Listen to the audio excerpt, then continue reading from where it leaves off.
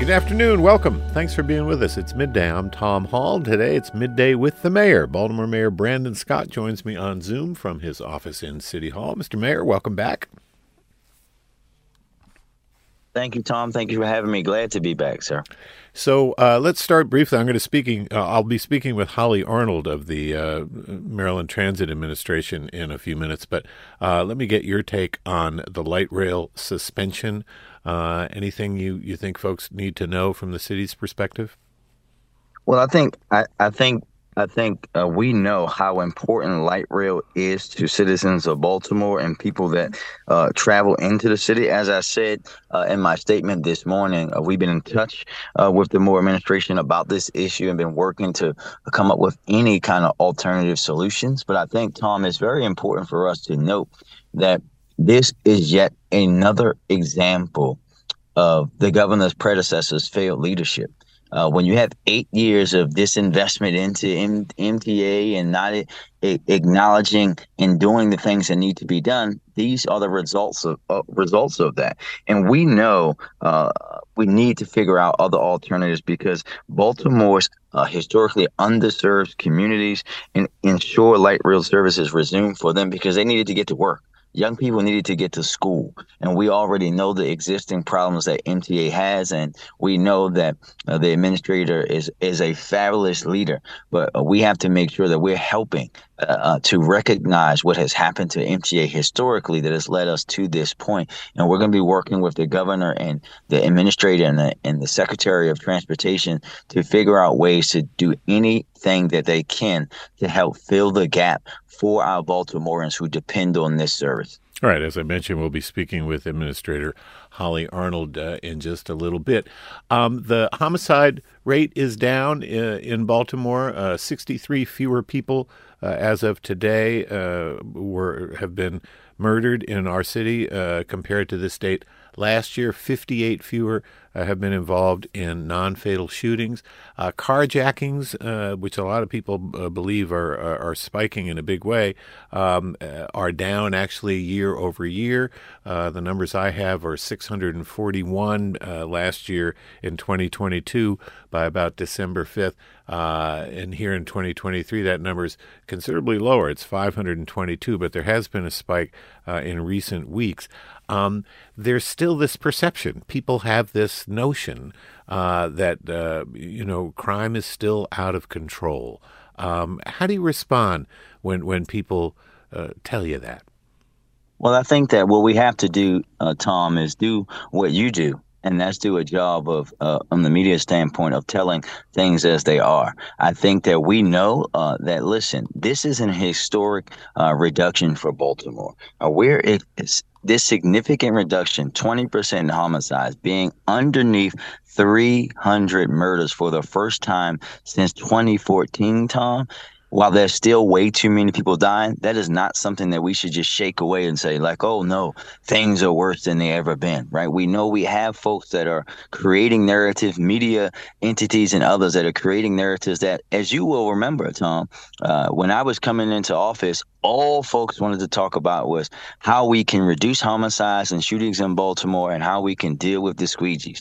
And now that we've been able to do these things in a comprehensive way with the work being done by BPD and MONSE and our partners in the state's attorney's office, U.S. attorney's office, developing our first ever comprehensive violence reduction strategy so that it's not solely on the back of police, that we're working with community, historic levels of investment into community violence intervention, building our group violence reduction strategy where we focus on those individuals who we know are the most at risk to be the victim or perpetrator, offer them alternatives and support. But if they don't, bring down the full weight of law enforcement. That's how we've been able to do that. And we have to continue to tell that story. No, Baltimore isn't as safe as any of us want it to be, especially me. Yes, like the rest of the country, auto thefts are up. And there are things that we have to do, especially working with our partners in other parts of government to make sure that we're dealing with those issues as well. Because when you think about that,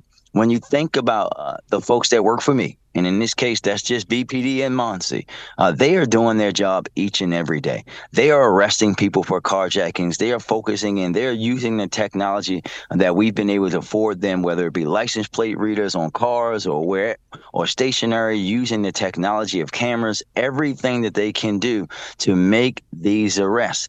And you've heard from me, you've heard from the state's attorney, you've heard from other folks about how we have to make sure that there's consequences and services both, and particularly when we're talking about young offenders, when you're talking about auto thefts, which of course are up every single place in the United States of America, Tom, driven by Hyundai and Kia, which we have a lawsuit that is going for, which we know we're going to have a clinic going. But we have to build those systems because we have to understand. I want people to hear me very clearly on this, Tom, that 12-year-olds and 30-year-olds can't be treated the same. But there has to be accountability for 12-year-olds and accountability for 30-year-olds. We have to build systems of support, things that you and I have talked about for a long time, about what happens when young people are arrested early on for minor things before they grow into these other portions of crime and violence. And we have to build those in partnership with our state.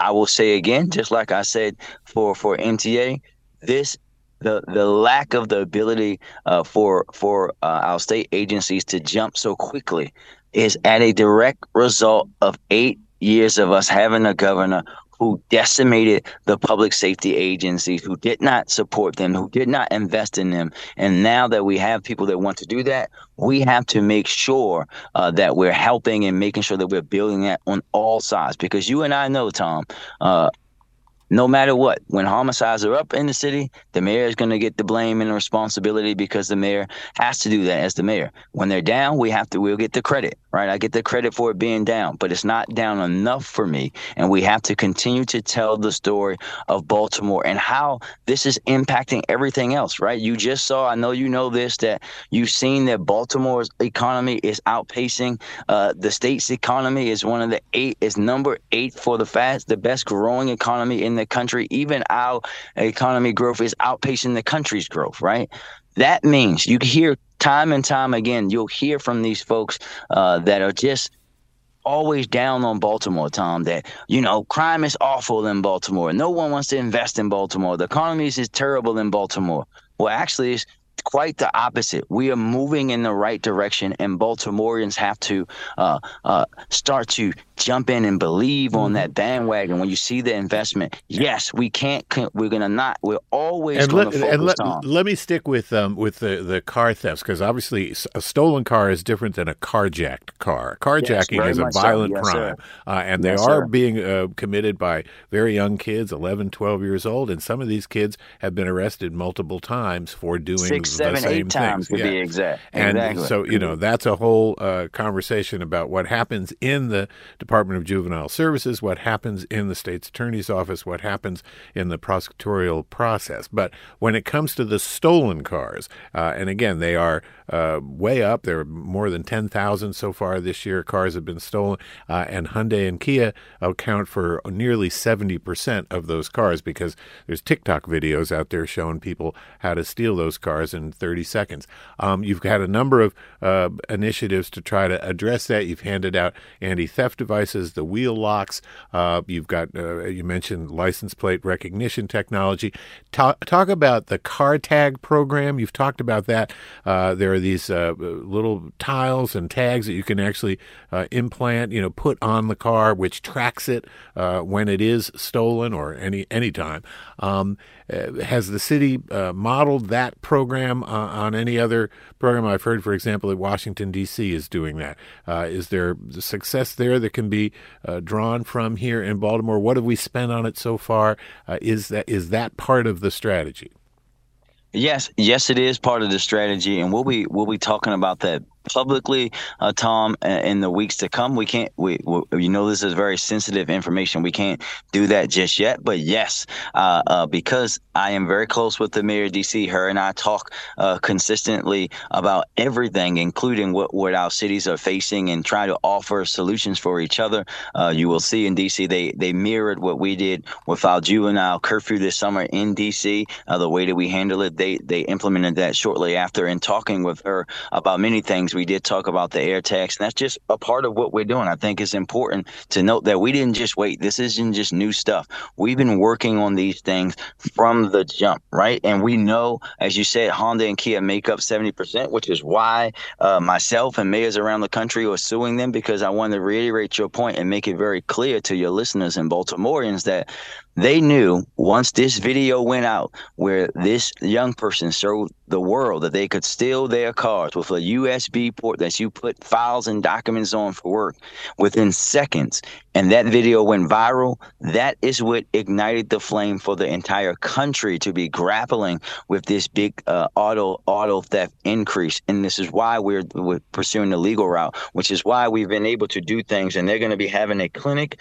Hyundai is having a clinic December the 15th through 17th at M&T Bank Stadium for folks to come and get the system upgrades to be able to prevent their vehicles. Yeah, because the waiting list for the system upgrades, if you take it to your regular Hyundai or Kia dealer, oftentimes you're told it's a 6 to 8 month wait. You're saying that Hyundai is going to have enough software that they'll be able to install at M&T Bank? Mm-hmm. Yep, they're going to do a clinic. We work with them to get a clinic December the 15th through the 17th at M&T Bank Stadium. You don't have to worry about with the Ravens are away. You don't have to worry about it there.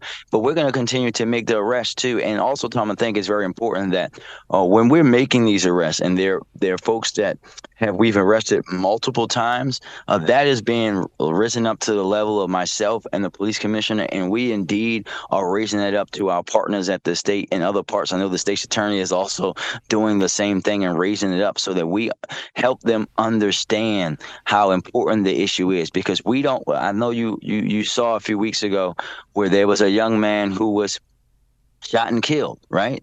Who was out committing auto thefts and carjackings, and we had arrested him before. He was involved in one with the shooting of a police officer. And I lost my cool a little bit, because yes, that young man would be in jail, but he would be alive with the ability to be rehabilitated. And I think that is really the critical thing. This is not a thing where the police are not doing their jobs. They're frustrated. I'm frustrated. And we're going to be working with our state partners to try to fix any loopholes that we have. Let me move on to a new system called the Be More Alert system. This is something people can sign up to get alerts about emergencies. You can get text messages, etc. What kind of emergencies are we talking about? For example, the E. coli crisis that we had earlier this year. Would that be the kind of thing that would go out on an alert system like this? Yeah, it's not just stuff like that. Water main breaks, fires, significant traffic things, all of those kind of things that you would have happen. Like, unfortunately, things like we've had, Tom, like explosions that have happened in neighborhoods that we had both in Northwest Baltimore. Those are the kind of things that we will put out there. We want this to folks to sign up for this, because this is how you'll be alerted to these things. This is super important as we head into the winter, because also inclement weather updates will be sent on that. We want to make sure that our residents are informed as possible. You can just sign up by visiting emergency.baltimorecity.gov and click on the red banner that'll say Be More Alert System. Or you can text Be More Alert. That's again Be More, BMORE Alert to 888-777, and you'll receive a message there of how to sign up. Let me ask you about the inclusionary housing bill that passed the city council just a short time ago. You plan to sign it in January. You initially had some real concerns about it, as did the finance department, because of the cost. But can you explain to folks what this package of inclusionary housing bills will do for affordable housing? Yeah, like I said from the beginning, Tom, I've always been a supporter, and my administration wholeheartedly supporting inclusive housing and affordable housing in our city. And as I said earlier this week, it's going to help us overcome the results of decades of intentional disinvestment and disenfranchisement into too many of our neighborhoods, particularly black and brown ones in Baltimore. And we're working to advance equitable neighborhood development, support our working families, and create vibrant communities for all. Now, there were some concerns and have always still been a supporter, but we had some concerns of previous versions of the bill. They were addressed, and I made it clear to my own staff that we needed to see see and work with the council for a path forward, and we were able to do that. And we look forward to working with everyone So to move it forward. the city's going to be subsidizing developers who build apartments to make sure that they have certain number of apartments. I think it's about 15% of each building that will be priced so that they are considered affordable. So if you meet the income requirements, you will be able to take advantage of this. The developers will get then less rent from those people, but the rent they would have gotten if it were what they call market rate would then be subsidized by the city. You mentioned that the economic growth in the city of Baltimore outpacing every place else in the state of Maryland. That's absolutely true. In the month of September in the Baltimore metro area, we had a 1.8 unemployment rate, 1.8%, way below. I mean, it's half of what the national average is, even though today the Labor Department announced that it's 3.47, which is down from even last month. But we're looking at $100 million structural deficit for next year. Can we afford to subsidize rents for developers to make affordable housing available? We Yes, and we have to do that in budget in smart ways, I think. And when you think about, and what Baltimoreans will notice, that we've been affording to subsidize developers for high-end things for many, many moons. We have to work with the development community to do this because it is the right thing to do, Tom. And we have to, while we have fiscal challenges, we also have a responsibility to build a more equitable Baltimore. And we can do both. We can be fiscally responsible and create inclusive housing in the city. Let me ask about the Hilton Hotel, which the city decided to go ahead and build itself, rather than find a developer who could do it. This is the big hotel downtown that's attached to the convention center. It opened in 2008, right before the financial crisis, took a big hit during the pandemic. The Board of Estimates on which you sit just had to approve nearly $1 million. Again, another subsidy for the Hilton Hotel to keep it functioning and keep it going. There are those who've suggested the city should never have been in the hotel business to begin with. This, of course, happened way before you became elected, to even the city council. But the rub here is that selling it, the city would realize a big loss. But you opened up the possibility that the city would consider selling the Hilton Hotel to somebody else because it has been a financial albatross for some time now. What do you think? Yeah, Tom, I think that to your point, I went away to St. Mary's College and came back home, and there was a hotel and at the Camden Yards. I think that's how long ago this happened, just to remind the residents of the city. But I think at the end of the day, right now, to the point of us passing at the board for more funding, this is a city-owned asset, and we have to take steps to ensure that it's operating appropriately, right? And I think that we have to also note that prior to the pandemic, the city was finally seeing in the green on the Hilton Hotel, and we know the pandemic wrecked a lot of things, including this. And the challenges facing the hotel are reflective of the changing nature of downtowns, and that we're in a period of transition as downtowns adapt. That's why you see me put forward things like Downtown Rise as we start to reimagine what our downtown is going to be. And I did open it up because I think that we have to be open to everything, all right? When we're talking about what's in the best long-term fiscal interest of the city and the best of our city and downtown. So we're going to be open to everything. But as of right now, and as long as we own it, until someone shows me that the way that we won't own it, that will benefit the residents more than us owning it, that's what we'll do and move accordingly with how we have to operate it. When it comes to stuff like Downtown Rise, some of your critics have said, look, the things that you outlined for that, which included, sprucing up some streets and doing some painting and making signage more clear, et cetera, are things that are normal functions of government. That this stuff should be done as a matter of course every week, every month. How do you respond to that? That these things that are packaged as initiatives are in fact things that should be the normal function of the transportation department, the DPW, et cetera. Well, I will package it like this.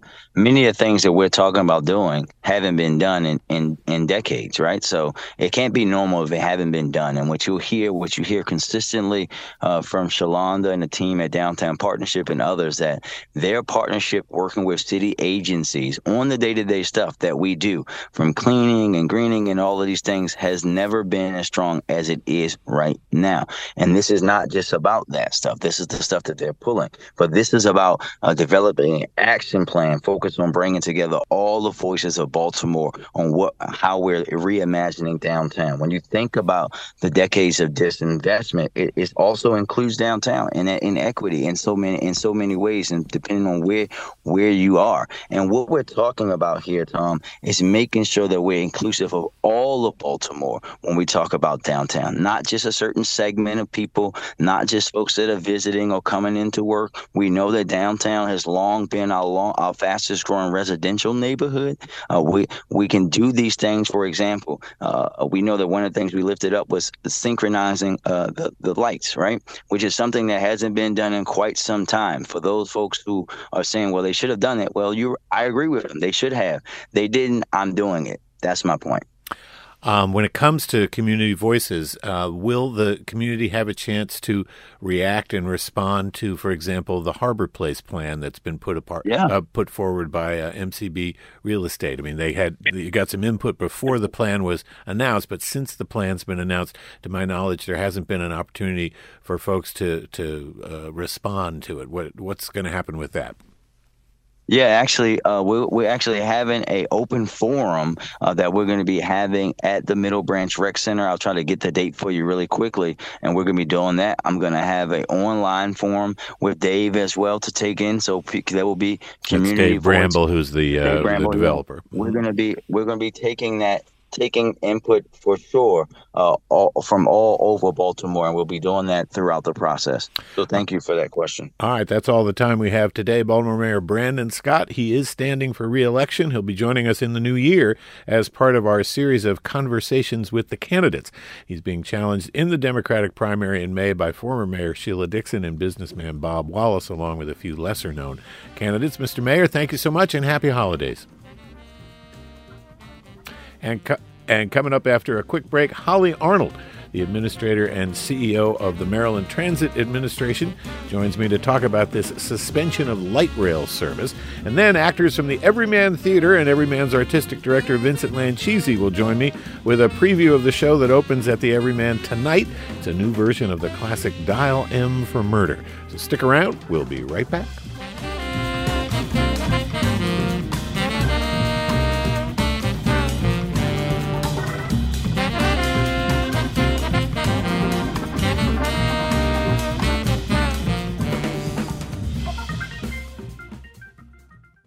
This is Baltimore's NPR News Station, 88.1 WYPR.